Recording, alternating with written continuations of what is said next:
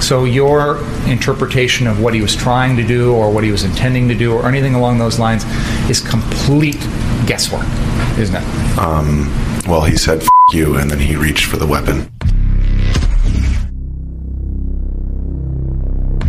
There will be no loyalty except loyalty to the party. They're so threatened by the idea that a Conservative speaker might be persuasive and interesting and funny. One man's vulgarity is another man's lyric. And I would say one person's offensive speech is somebody else's challenging the status quo, rocking the boat speech. Are you looking for a podcast that contains verbal safe spaces and is free from trigger warnings? If so, you've come to the wrong place. Because we expect our conversations to be filled with rigorous debate, discussion, and even disagreement. Welcome to the Socially Sensitive Podcast. Hello. I'm your host, David. And I'm Wolfie. Hey, and we're back together again. We're back again. Yeah, that's what, been watching the Rittenhouse trial all week. All week last week and this week. And, well, we'll get into the details, but I mean, guess from the 30,000 foot view of it, in my opinion, yeah, this case should have never even went to trial. I mean, there's nothing to even try. I mean, No. I can't see how anybody. The only thing I think that it has shown is how horribly biased mainstream media is, how little the average person pays attention to anything out there. They just get their little, either a 30-second soundbite or they read a portion of a headline. Well, I think it also shows that the woke mob can affect things. Because, I mean, if there weren't people complaining about this, oh, he's a murderer, you need to put him on trial. Right. Well, there are a lot of people that I don't think it would have went to trial. Right. And it should have never went to trial. No. In my opinion. There's one part where the judge makes a comment about not wanting it to be political. Not wanting it to get political as far as, because the prosecutor, when I can't remember who he was questioning, but he's implying that they have a right-leaning bias, and made a decision based off of their politics, or their association. And the judge immediately, shut that down. And, was saying that a person's political leanings has no bearing on the facts. And when he said he didn't want it to get political, you could see the prosecutor just kind of shrugged and kind of rolled his eyes a little bit like, too late. Because he understands that the whole thing is nothing but political. He said it. It's out there now. Right. It's not like you can erase it from the minds of the jury. Right. It's in there now, and that's why he sit there and rolled his eyes and shrugged, because he knew. Right. And it doesn't matter if you object to it or not, Judge. I've said it. It's out there. It's in their heads. Right. What are you going to do? You can't go in, reach in, and take that out. But But I mean, I think one of the good things that I did see happen was last week, the prosecuting attorney was berating Rittenhouse because he didn't make a statement to the police. Oh yeah, until he had an attorney, attorney present. Right.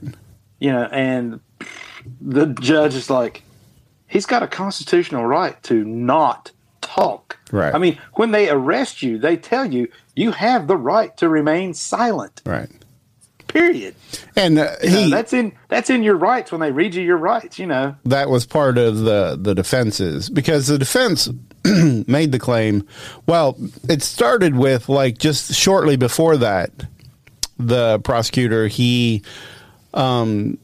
because there was some evidence, some stuff that was not relevant at all to the case that came up during pretrial, that the judge was like, there's no reason for any of this to be in the trial, so it was completely excluded, not admissible.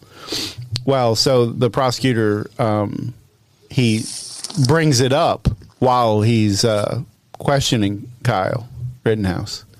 And so the judge immediately, halts it, gets the jury out of there, and then kind of tears him up because of that. That we discussed this. This isn't, you're not going to sneak backdoor stuff in, to the trial that way. And then right after it is when they did the Fifth Amendment thing with, him chewing him out for a constitutional violation. And then that's when the defense threw out or let them know that they're going to be making a motion for, a mistrial based off of those two things. And he was implying that the prosecution was doing it intentionally. They could get a mistrial to get another shot at it because they know they're losing so bad at this time. But there's no way to spin this for it.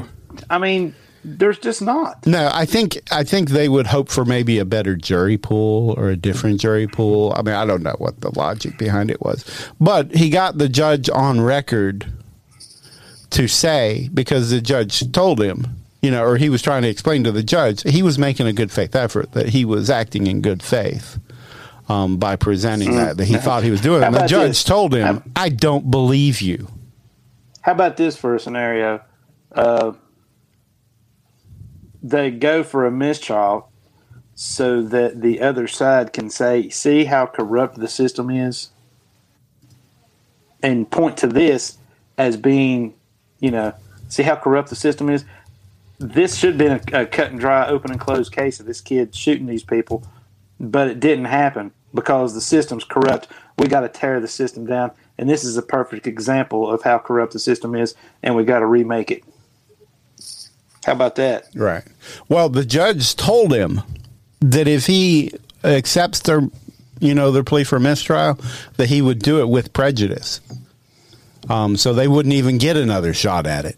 It'd be done. But it doesn't matter if they get another shot at it or not. They're going to hold this case. No. They're going to hold this case up as a golden, shining example of why the American judicial system is broken and why it doesn't work. Because but that's going to, and it doesn't matter if they get a conviction or not. Right, that's still going to happen. That's the whole point. But but see, all of it comes down to Kyle, an innocent person who should be free. Yes, he should be. So that would be the main result of that. I mean, I understand that the judicial system as a whole is more important than this one case. Sure it is. But I mean, stability and they have said in the past that they want to tear down all the systems because they're all racially. They're what is it? What kind of racism is it that they say is in America now? Systemic. Systemic. Yes, this is just another symptom of the systemic racism in here because we got a white judge and a white person. And it doesn't matter. We had the majority of the country is white, so we had a white person shoot 3 white people, and then they're being tried in front of a white jury. That's where they're going to gloss that over. Right. They're just going to hold this up as an example of the system doesn't work. Well, here we've got to replace it, and this is the example that they're going to use. Here, I've got this audio clip. This is the media, how they've portrayed him here recently. Rittenhouse is basically what you would have had in a school shooter. He's a 17-year-old kid. He shouldn't have had a gun. He crossed state lines to supposedly protect property. No, he was going out to shoot people. Kyle Rittenhouse, the 17-year-old vigilante. Kyle Rittenhouse, a vigilante. Kyle Rittenhouse, the armed teenage vigilante. A 17-year-old vigilante, arguably a domestic terrorist, picked up a rifle, drove to a different state to shoot people. Kyle Rittenhouse, a guy who's deeply racist, went with weapons to a Black Lives Matter protest looking to get in trouble. He did. He murdered a couple of people. Rittenhouse, the 17-year-old kid, just running around, shooting and killing protesters. You see the 17-year-old who was radicalized by Trumpism, took his AR-15 to Kenosha and became a killer. A white, Trump-supporting, MAGA-loving, Blue Lives Matter social media partisan, 17 years old, picks up a gun, drives from one state to another with the intent to shoot people. See, and there is so much. I hate to use the word misinformation and all of the no, that is right. But I mean, anymore, just outright lie. Just use the right. It's not misinformation. It's a lie. Right. Number one, I don't they think know it, and that's why they know it. Oh yeah. And they're painting him with this brush as being this vigilante person or school shooter person because they're trying to make him look as evil as possible. And they know the trial's going to end up either in a mistrial or it's going to end up with him being considered innocent. And then they're going to take this trial and they're going to hold it up as this is it. This is why we got to burn the system down right here. Yeah. This is the prime example. These people couldn't get justice because the white supremacist Kyle Rittenhouse, and obviously the judge is a white supremacist too because he let him free. So now we got to just wash it all down. We got to burn it all down and rebuild it better. And, it doesn't matter if that's what they think and say as long as the system works.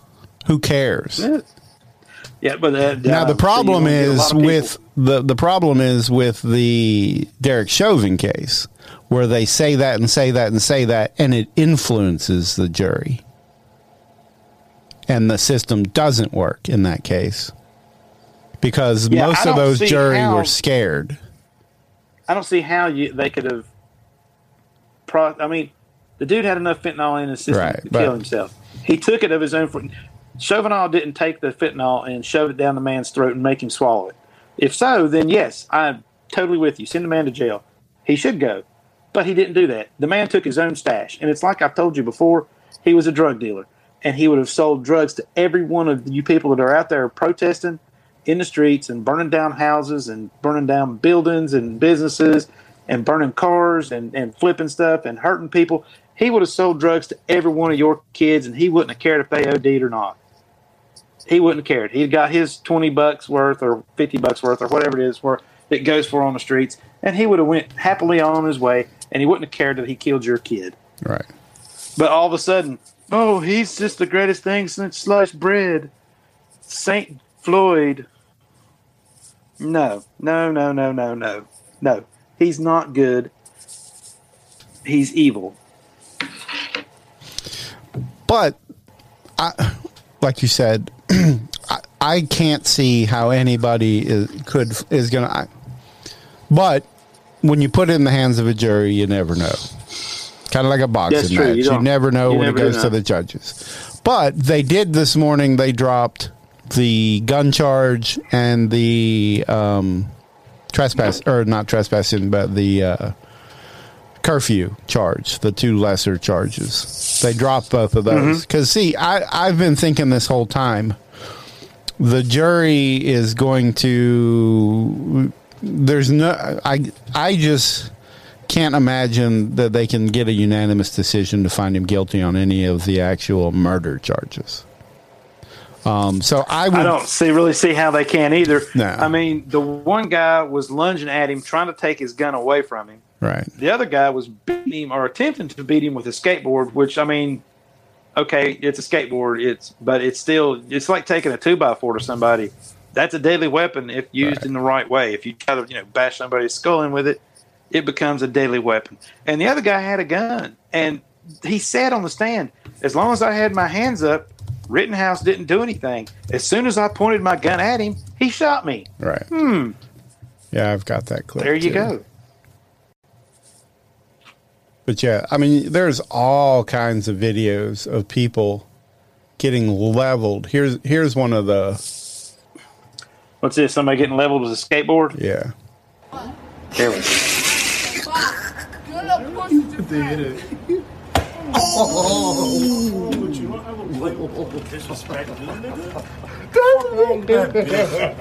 My name's Steven Mills.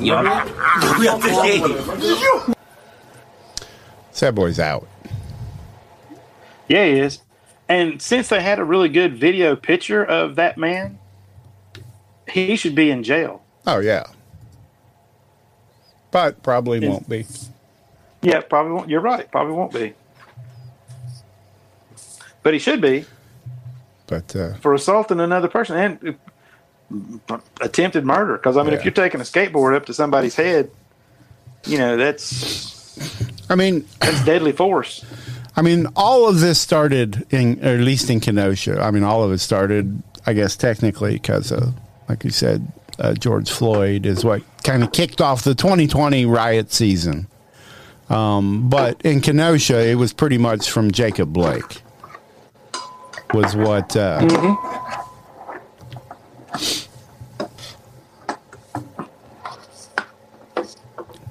What are you doing? You building Legos? But no, I'm not building Legos. I'm sorry. Something fell off the wall. I'm trying to put it back. Crap. I'll just quit. Sorry. But I made too much noise. All of it started on, back August 23rd is when Jacob Blake got shot. So then, the guy next that day, pulled the knife on the. Is he the one that pulled the knife on the cops? Yeah. And or was attempting to? He went to his car and yeah. going to pull a knife? After they had already fought with him and tasered him. But and they shot him 7 times. And he survived. He was just paralyzed. But none of those officers were charged, which they shouldn't have been.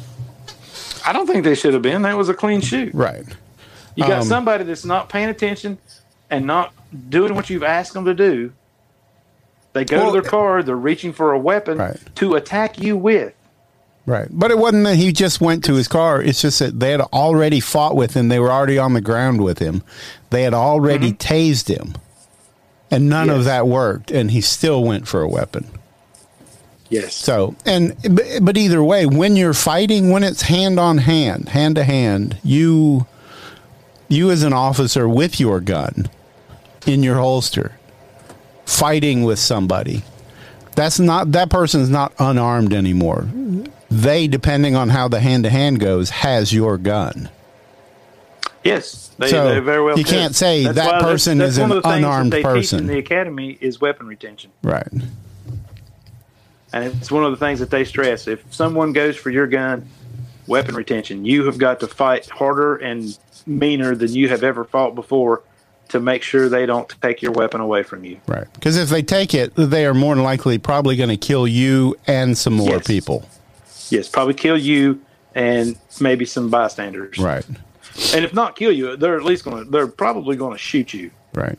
Whether or not they kill you or not, it's another issue. Which is what annoyed me so much of the prosecutor in this case, because he belittled the fact that people were constantly trying to take his gun from him, his weapon from him. And they were like, but you had your shoulder strap on. It was strapped to your body. They wouldn't be able to really take it, even though he was bigger than you and could fight with you. It was still strapped to you. So you were in no danger, But, and then today the prosecutor during his closing said, that the fact that Kyle brought the gun to the riots, the fact that he brought a weapon into that scenario, meant he forfeited his right to self-defense, which is Why? He wouldn't. Why would you forfeit your right to self-defense just because you have the ability to defend yourself? That's kind of like these people that are mad at Israel because Iron Dome works. Because he's throwing all kinds of garbage out there because the judge is allowing him to say stuff. I mean, he as a prosecutor, not just asking questions, he was testifying about stuff. He would ask a little question and he would kind of go off when they started talking about ballistics and different guns and stuff like that, which, I mean, I've got a lot of those clips. But some of my favorite was, when he starts... we're all over the place. Let's go back to the order that the shootings actually happened, I guess. Kyle, I guess he showed up. There's pictures of him and his friends and his sister, his younger sister was there with him earlier in the night, and they were at the high school, scrubbing off graffiti that had been painted on the school building. So they're out there scrubbing and cleaning and picking up trash and cleaning up riot mess from the night before. Yes. Being what would be considered in any other time and any other place, being a good citizen. Right. which the prosecution kept wanting to point out, is you didn't live in this community. This is not your community. Does it really matter if you live in that community or not? No. Let's just say a disaster hits Addington, and I live in Bristol. That's 10 minutes up the road, right? You know, and that's most of that's roughly how he was. Here's an even better example. Your mother and father-in-law live up in Glade Spring. The tornado came through, right? Wrecked part of their house. Now, yeah, you were up there, or should I not come? I came up to help out, right? Should I not have done that because it wasn't my community? According to this prosecutor. But I mean, all he's doing is throwing out everything he can think of to. I know, and it doesn't make any sense. But he's trying to make. He's just trying to confuse the jury because he's hoping something will stick to the wall. Right. He wants one juror to go. Yeah, he shouldn't have been there. What was he doing there? But the fact that they threw out the curfew charge this morning. So that's not going to the jury. And the gun charge, the unlawful gun charge, isn't going to the jury.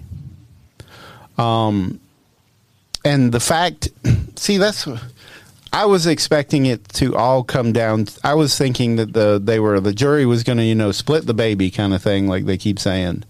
That they would, some of them would say, we're not going for anything. And some, I imagine there's a few jurors that are like, well, we have to convict him of something. People are just going to be upset if we don't. Oh, yeah. And that right there, that mentality should not enter into the deliberations of this man's guilt or innocence. Right. Just because someone outside the courtroom is going to be upset. If the man's innocent, he's innocent. If he's guilty, he's guilty. Right. The facts, in my opinion, show that he's not guilty, that he is innocent. He should have never been brought up on charges to begin with, in my opinion, but he was.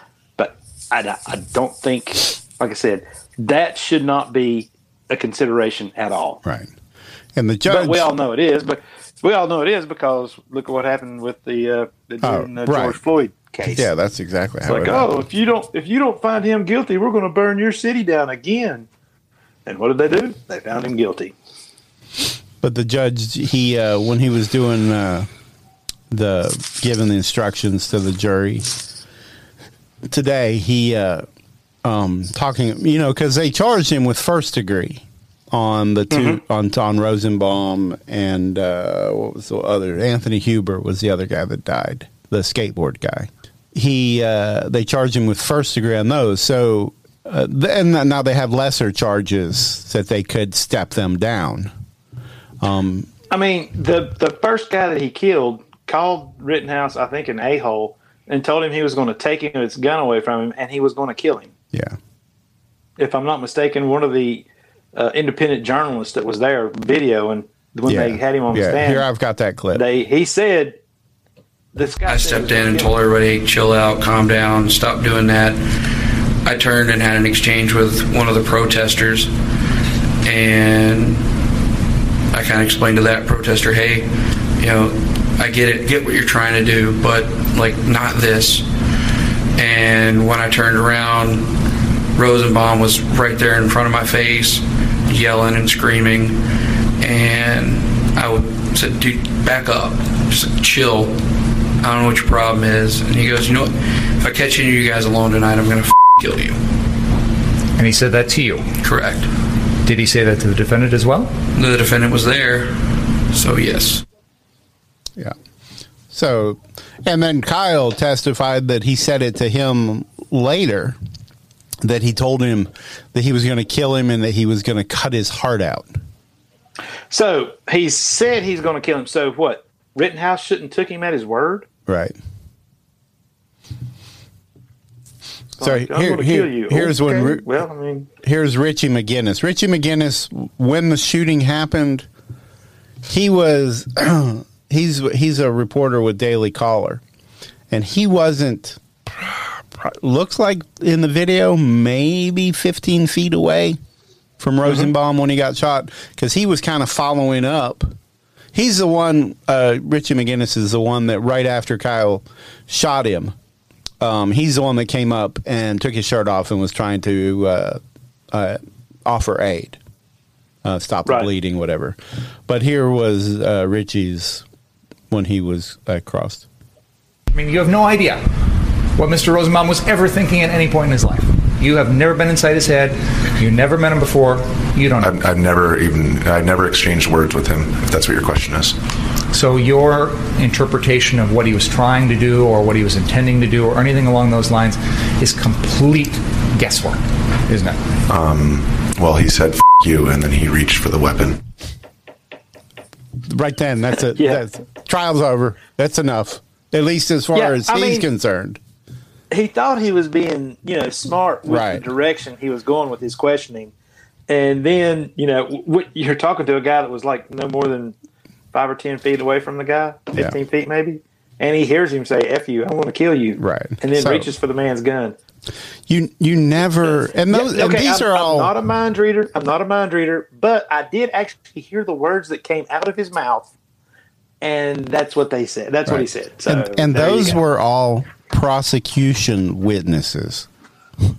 Oh, that's really bad, too. So, I mean, he's asking open-ended questions to his people and letting them run with it, which is... Oh, yeah. Yeah.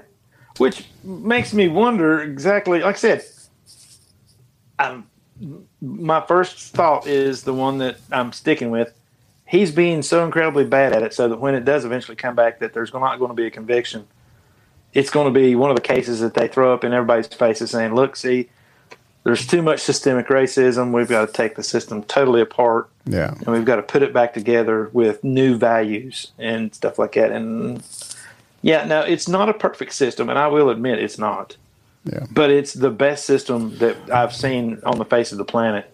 But like we said with the judge, the way he was laying out the directions for the jury, he when he was explaining it to him, as far as when they're reviewing the first degree charge and looking at it through the lens of self-defense, that's what he was saying.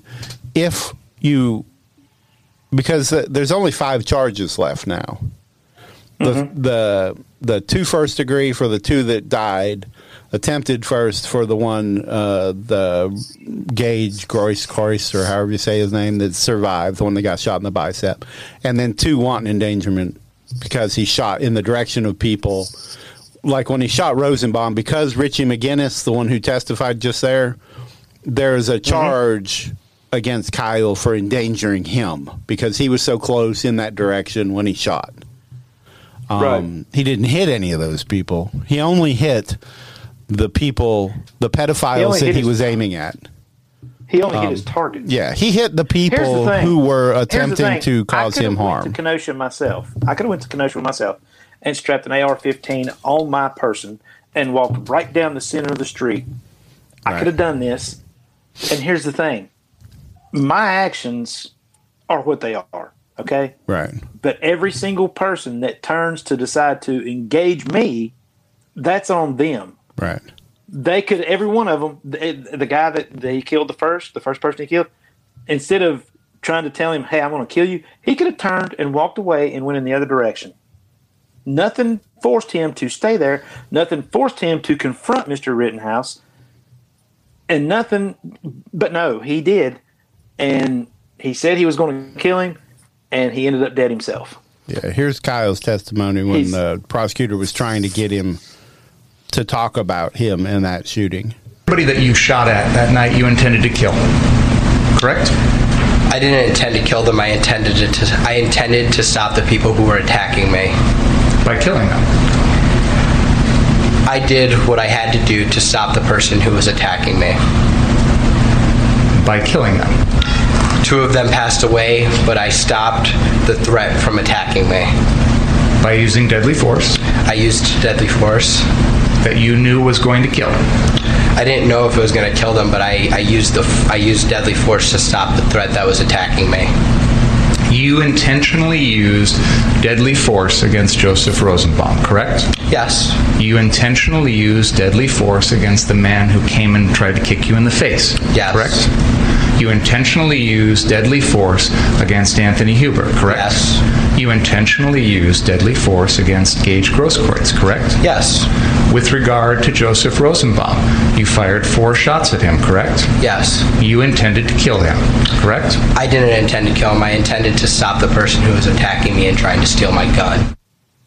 See, he's a better witness than that prosecutor is an attorney. Yeah, whoever, I mean, this kid's either incredibly intelligent or he, and I'm sure he probably has been coached. I think it's more him because I'm not a huge fan of his defense. I think they have a lot of confidence in him. Mm-hmm. Well, first of all, he never should have been on the stand. You don't put your the accused on the stand. That's just like, especially when you're winning. That there's no other way to get around it. But they went with it, and I think it was because they had so much confidence in his ability to withstand that pressure. But yeah, and right there was a perfect example of it. I mean, he did not cave at all. And that's exactly what you do when you shoot. Me personally, if I have to pull a weapon, off of a battlefield. Now, if I'm on a battlefield in combat, then when I point a gun at something and I pull the trigger, I want that thing dead. Right. Off of the battlefield. Yeah, it's different story. In a situation like this, if I've got to pull a weapon on somebody, it's because they're a threat to me. Yeah, you're just eliminating threats. You're not eliminating enemies. I said, you're just eliminating the threat, not eliminating the enemy. When it's on the battlefield, you're eliminating enemies. That's all I want. I want to stop the threat. And as soon as I can stop the threat, if I can then render aid, then okay, I will. But if somebody is threatening me or my family, then I'm doing what I'm having to do to stop a threat against me and mine. Yeah. Once that's over with, I switch modes into what kind of aid can I, if there's any reason for aid. But in his situation, he had to continue to remove himself from the situation because it was just growing, right? But back to the judge issuing the instruction to the jury. He told them that if while they're going over the first charge, the first degree, once they determine that he's not guilty of that because of self-defense, if they agree on the self-defense use, they don't even have to consider any of the lesser charges. It's over. As soon as you think he didn't commit the first charge because of self-defense, it's over. Yeah. So. And it should be. There shouldn't be any. Right. Like I said, they got rid of the gun charge. And come back with a conviction. No. Like I said, I thought the only thing they would do would be they would split the baby and come back with the gun charge. And that would have been it. Just because, maybe he shouldn't have been out there. He's 17 with a gun. Even though the judge eventually threw it out because by the letter of the law, he wasn't breaking the law because he was over the age of 16. And in that state, long guns, they can possess them if they're 16 or over. Right. So the judge just threw And it's like I said, if I'm walking down the street with an AR strapped across my chest in the exact same situation, which, I know now I'm an adult and he's a juvenile at the time. But every single person that is out there protesting, and I'm using that word very lightly because they were out there rioting. Yeah, at that point, there was no protest going on. It was nothing but rioting. Exactly. But here's the thing.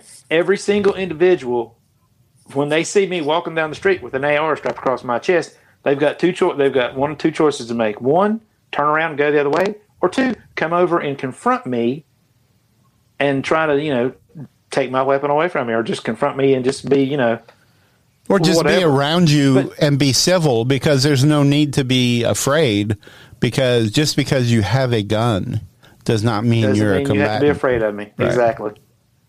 So, but they, but see, all these people that he shot at and 2 he killed and 1 of them he injured, every one of them had the opportunity to turn around and leave. Right. But they didn't. They wanted to get their pound of flesh out of this kid, and he was able to stop them.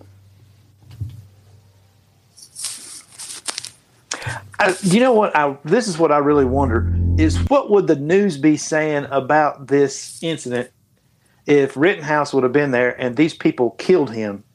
Nothing. You never would have even heard it. He would have been David Dorn, another person who died during a riot. David Dorn was there protecting property when they shot and killed him, and it was over. Yeah. And most news never even covered his name. Yeah, you're right. Yeah, we probably would have never heard of it. Right, and no one would have cared. And a lot of the conservative media covered it because, well, first of all, they should be covering it. He was a decorated officer. He was, I think, police chief at one time. He was retired. Someplace he was. I think he was chief. Retired now. But he was out there protecting, either a friend's business or something. I don't remember the exact business, but like here's this. Let me switch this over.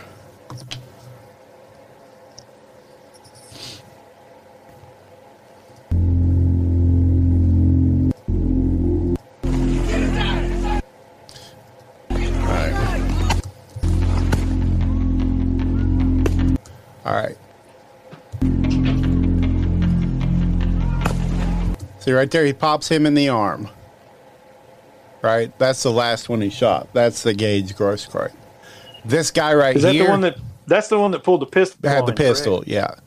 This guy right here takes one step towards him.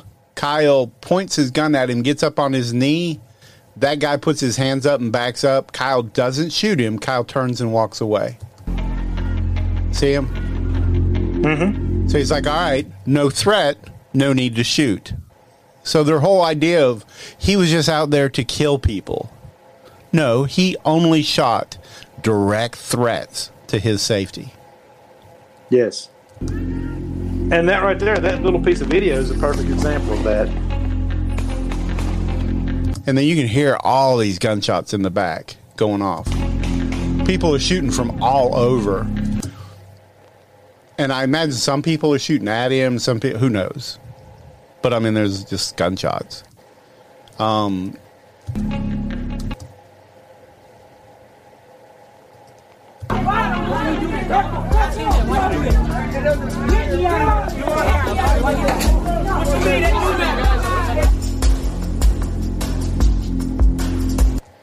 See, all these people out there armed.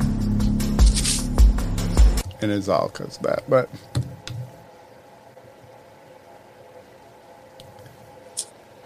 oh well.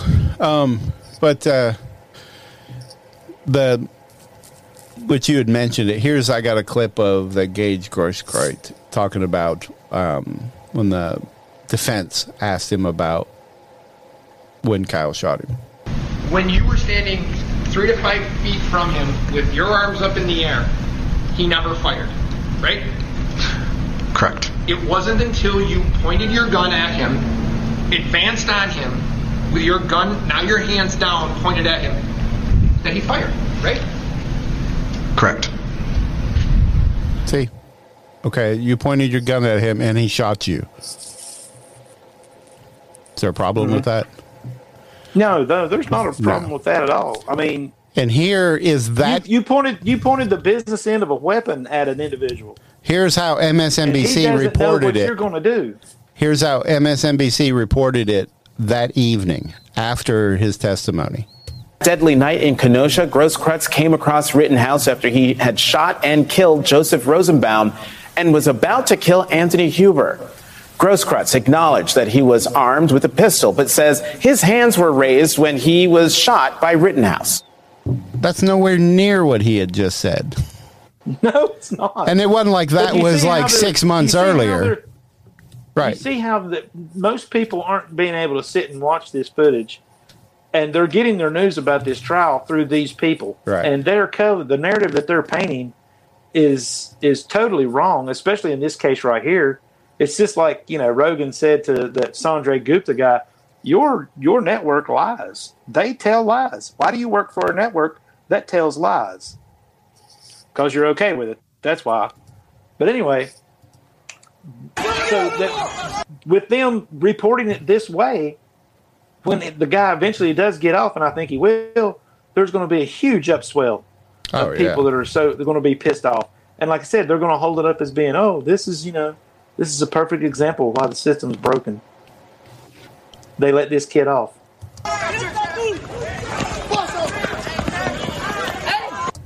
Because the first guy comes up, throws a rock, hits him in the back of the head with a rock. And then another guy throws a brick.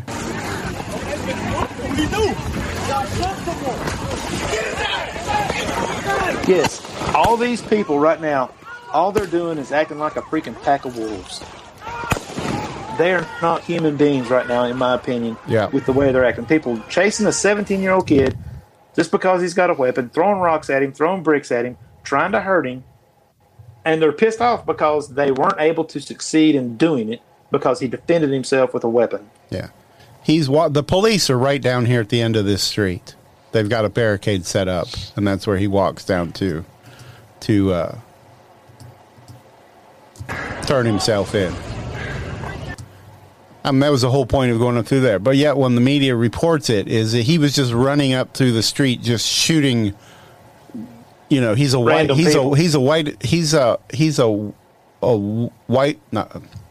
supremacist. I couldn't think of the word supremacist. They calling him a white supremacist. Went to a BLM riot or BLM protest and just shooting protesters, which is the furthest from the truth. Yeah. Now, the crazy part about it is he goes up to this first police car, tells that officer that he shot some people, and he tells him to go home or he's going to pepper spray him to get back. Probably because the police officer's thinking, good, you probably shot people that deserved it. Well, earlier in the night, him and the group that he was with, that's what the police were telling him. They were moving their barricades, which was going to push the rioters more in their direction, and told them that you deal with them. What now? Repeat that again. All right. The way the barricades, they have different zones set up, right? Kind of trying to contain the riots. And they keep calling it a militia, but it was just him and a group of people. All of them out there, they were all armed. They were protecting there was, I think, 3 different car lots that they were hired to protect. But they were doing all kinds of other things too. But the police because they had interacted with the police multiple times throughout the night. But they told them Kyle and his group of people? Yes. And they told them that they were moving their barricades in one area, which was going to push more of the rioters towards one of the car lots. So it was going to kind of push it down towards more of where they were. And just said that you just deal with them. Because kind of like, we don't want to mess with them. We're just we're just containing it. We're keeping them. Basically, they were keeping them in the rough neighborhoods. We don't want you to get out into the nicer neighborhoods is what it ultimately come down to. But well, whatever it comes down to, in my opinion, the law should have been there, and whoever the governor of that state is, or even the mayor of the city, they should have called out the National Guard. They were offered the National Guard, and they declined. They should have took it. Yeah. They should have took it. But because they know that their police department isn't going to be big enough to stop a big, huge bunch of rioters. Period. That's why you got to show up with superior force. Here's that one clip I pulled when the judge got mad. And as people do stupid things like throw bricks and throw rocks and throw frozen bottles of water at people, you go into the crowd, you find out who they are, you put cuffs on them, you take them to jail, and you charge them with assault. Well, all right, let me play before I play the judge one. Here's one of Elijah where we were watching his channel was what we were looking at earlier. That's Elijah Schaefer. He's talking about it, and here's a clip that I thought kind of fit. I did want to point this out because people that don't track this story is like Kyle was definitely a part of this group of people who were successfully, and I will say successfully, protecting property. And I always want people to know that the police dug in and made a line at the courthouse, and they were defending the courthouse, but they did not defend property. And what we learned in 2020 was that police don't defend property. They don't care about your property. They do not do anything to keep your property from being destroyed. And people realized that was a major issue. Well, you had an officer actually on the stand admit that earlier this week, that in the trial, that he actually admitted that, we made the decision, or the call went out basically that we're not going to defend. He said, if it's just property, we're not going to respond. Which, I mean, I guess I understand when you've got thousands or tens of thousands, or in some of these riots, some of these areas where hundreds of thousands of people into the bigger cities ones, you have a limited force. You have a limited police force. You have, even with the National Guard, you're still limited. So you have to, kind of make some sort of concessions that we're going to allow this and we're going to focus on protecting lives first. But it turns into, like, watching some of the riots. I remember seeing one when there was a big line of police at where it might have been in Kenosha too. It's where the big video where they looted. There was.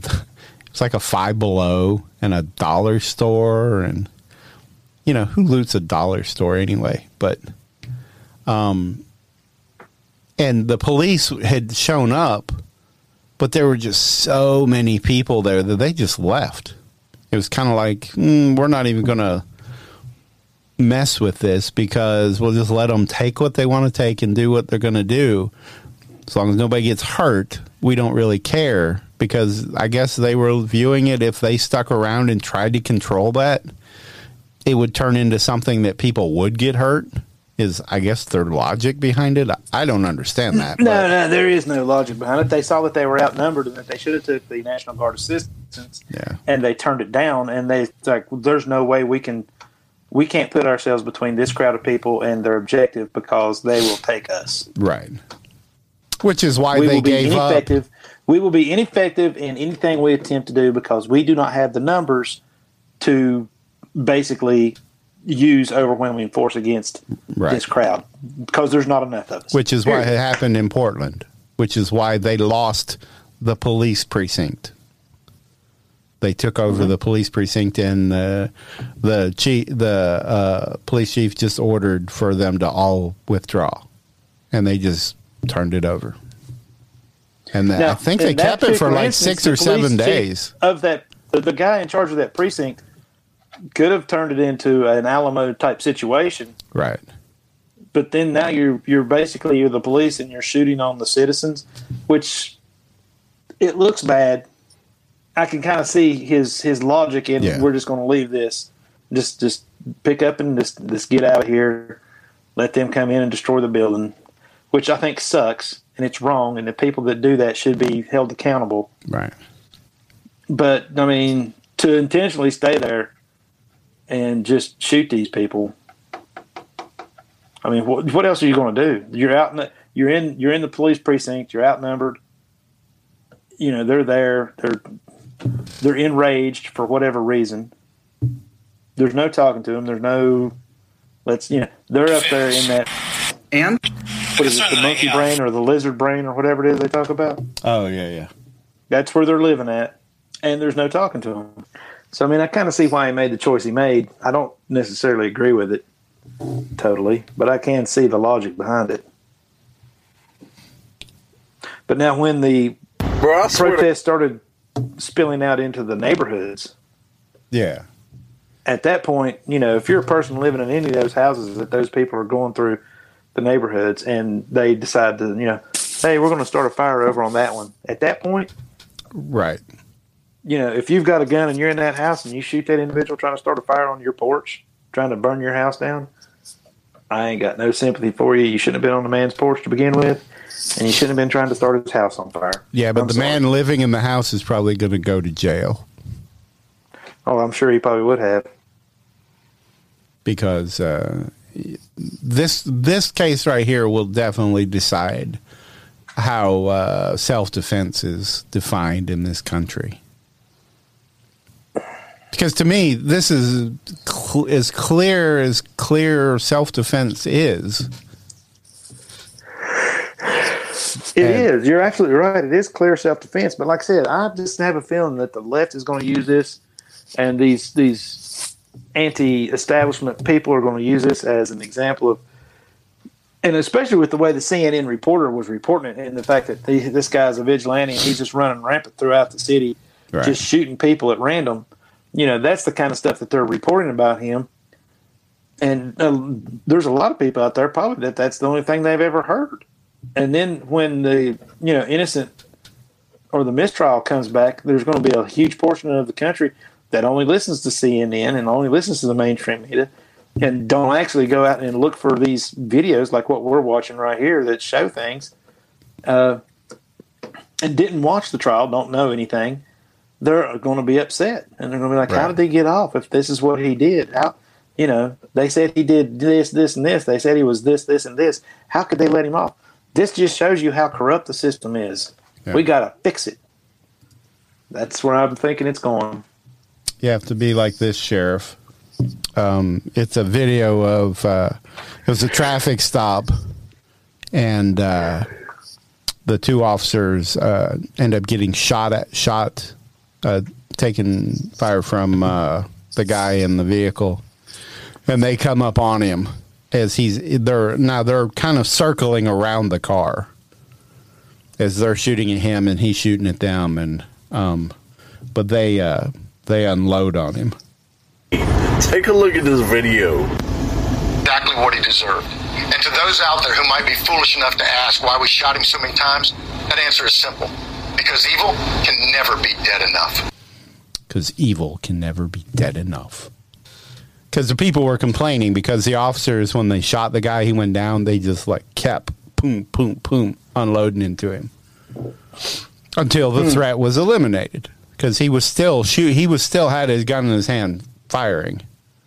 Just because he went down doesn't mean it was over. He was put on the ground. Right. He was still returning fire. Right. He was still a threat. Right. So you keep shooting until the threat is eliminated.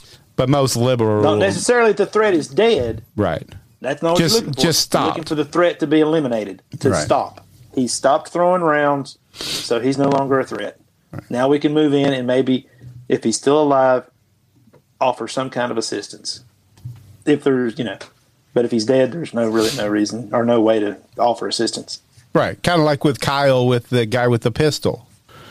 Mm-hmm. He could have shot him again to kill him if his intention was to kill him, but it wasn't. It was to stop the threat. He shot him, hit him in the bicep, the arm he had the pistol in. He dropped the gun. Threat was eliminated. Because that guy, he scampered off.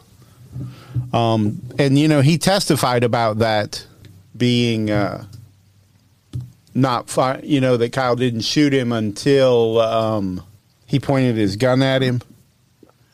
And then the next day, he went on CNN. Anderson Cooper interviewed him. He also has a $10 million lawsuit against the city for not protecting. Who does? the guy, the Gage Grosskreutz, because the guy that Kyle shot that was pointing the gun at him. Yeah, because the police, I guess, weren't out there protecting them. And they allowed something like that to happen. So wow. It kind of hurts his case to admit on. But if he would have been successful in shooting Kyle, would he have then accepted, being put on trial for murder? Well, see, the defense brought it up as, well, convicting Kyle would really help your case then, wouldn't it? What's that? The defense brought up when they were crossing him, yes, that if Kyle is convicted, that will really help his lawsuit against the city. Yes. Yes, it would. Died. With Rittenhouse taking the stand, what did you think of his testimony? Well, I think anytime you see your would-be murderer on the stand, you didn't get killed, but so he's not your would-be murderer, but emotional. And what was your reaction to him breaking down and crying on the stand? To me, it seemed like a child who had just gotten caught doing something that he wasn't supposed to. More upset that he was caught and less upset about what he had done and what he had taken and the numerous lives that he affected through his actions that night. And Kimberly... See, he's trying to do damage control now for his But, lawsuit. and the thing of it is if the man that's there interviewing him had a set of balls or wasn't biased in the far left position, he would have been like, well, you could have affected Kyle's family's the rest of their life if you would have been successful in shooting him with your pistol. Right.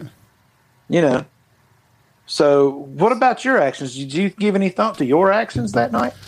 Oh, no. My actions have no consequences. Exactly, because oh gosh. Just looking at him right now, I just feel like I should just be able to walk up and punch him in the face. Throat punch. He needs it.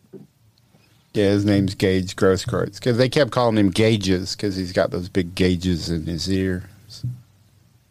There you go. Was an active shooter. And that it's important that I believe, as Gage has said, that some of his testimony was extremely inconsistent. He was not, I believe, in imminent fear of danger for his own life. Gage acted and he was not threatening.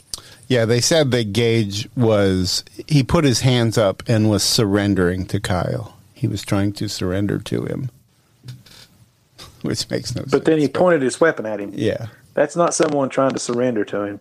That's someone trying to get close enough with their pistol so that when I do eventually put my pistol down into a firing position, I'm more likely to hit my target because I've gotten in close by pretending to surrender so that when I get in real close, I can bring it down and maybe get the jump on this kid and shoot him. Yeah.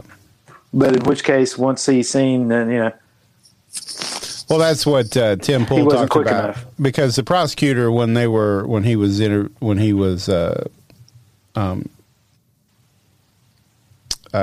doing Rittenhouse, he asked him, well, if he was coming up with his gun, his pistol, he could have shot you from like 30 yards away. Why did he not shoot you back there where it would have been safer for him?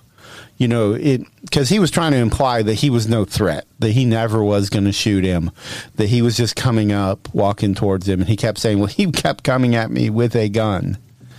And he was like, yes, well, and here's the thing. At 30 yards with a pistol, depending on what caliber it is and Right. whatever, 30 yards with a pistol may not be a good shot. There's no You know what way I'm he saying? probably would have hit him.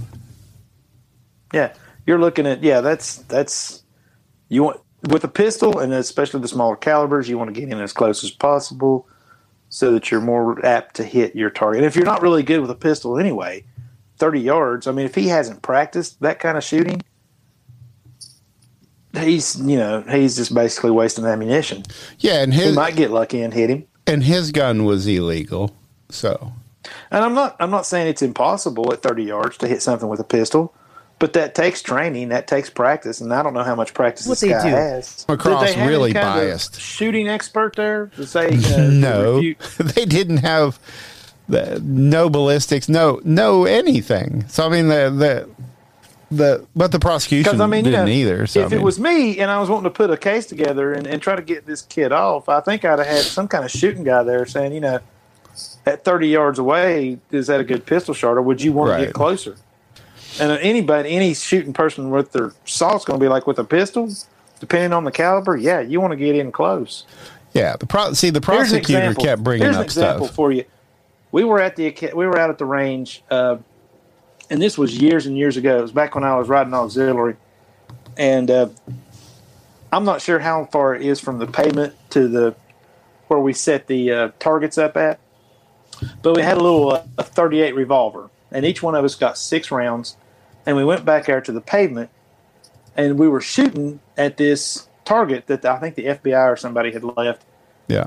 And I'm out there with a bunch of firearms instructors. There's 3 firearms instructors, and then there's me. I'm helping run the range, and they're in charge. Right. So we take this 38. We go back to where the pavement is, and it's, like I said, it's a good distance. I'm not sure exactly how far it is. I'd have to measure it to be able to say for sure.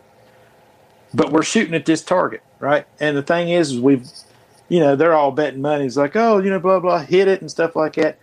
And these firearms instructors, 2 of them didn't even put a shot on the paper. One of them did hit the paper, but that was it. So, and it was close enough to where if you were, getting shot at, you probably would have heard it whistling by your ear. Right. Okay. And so they're all big firearms instructor people, and they're like, oh yeah, these guys got to be good shots, and they are, because they made it through the instructor class, and so they're like, you want to give it a try, Russell? And I was like, yeah, sure, why not? So they give me my 6 rounds. I get up there, put them in, pull up, boom, boom, boom, boom. I actually was able to put one of the rounds right here, and it probably went through, I don't know, like right there on the shoulder. Yeah. So I was the only one that actually hit the target, per se, or what we were shooting at, of the 4 of us. The other 3, one guy put, like I said, he put one round on the target because there was a hole like right up here beside the dude's head. I don't know, probably about like out here. So, if you heard that, you probably heard that round going by. Yeah. But it didn't do anything. But I actually... And I wasn't even, like I said, I'm not a firearms instructor. I'm just some schmo helping out run the range, and I was able to put one like right in here, And I was just, and I was the last one to shoot too. And I was like, I guess I should have put money down. I'd be taking it home with me right now. And everyone of them was pissed off. Oh, my eyes are burning. But yeah, they didn't have. The prosecutor today, which he's he's so hateable. Anyway, and to me, he just comes across. I can't imagine anybody on the jury listening to him would find him. I don't know. He's just so not likable. He's so, not that has anything to do with the facts, but you don't believe anything he says. He comes across so unethical. But and you got to think about 30 yards away. Like I said, it's not an impossible shot to make. You can hit targets, but this was also after dark. It was in the dark. It was nighttime. That's going to affect how things go. So all those factors involved. If you've got a pistol and you're wanting to shoot at somebody, you're going to want to get as close as you can, safely. I should think. That would be my guess. That'd be the only reason why. It's the only reason I can think of that he wouldn't pull the trigger from further away is because I don't think he was trained with his pistol to shoot, and probably shoot at night. And so he was wanting to get in as close as possible so that he could get that good shot on Rittenhouse. That'd be my guess. There's the prosecutor holding up the rifle. You notice he's got his trigger or his finger on the trigger. Yeah, which is a no-no. Yeah, and he's pointing it at the jury. Right. Yeah. And he which didn't. Is also a no-no. And he didn't clear the weapon before he picked it up and did it. That's no-no number 3. Yeah. Said Alec Baldwin must have taught him gun control. The first thing you do is you clear it, make sure that there's nothing in it. That is the very first thing you do when you pick up a weapon. You open it up, you say, okay, there's no rounds in the chamber, we're good to go. Yeah. And even once you do know that there's no rounds in the chamber, you don't point a weapon at something you're not going to kill or not going to destroy. Right. Or not going to shoot at. You know what I'm saying? Depending on what you're doing. If you're hunting, you point a weapon at something, you're going to kill it because that's what you're there to do. If you're pointing a weapon because of a threat, you're pointing it to stop a threat. So this guy is an idiot. And then you never put your finger in the trigger until you're ready to actually pull the trigger and send rounds downrange. So this guy is just an idiot. I'll talk to you later. All right. See you. Bye. See you, bye. Thanks for listening. If you enjoyed this episode and you'd like to help support the podcast, please share it with others. Post about it on social media or leave a rating and a review. To catch all the latest from us, you can go to sociallysensitive.com and follow us on Instagram at sociallysensitive and on Twitter at sociallysense. Thanks again, and see you next time.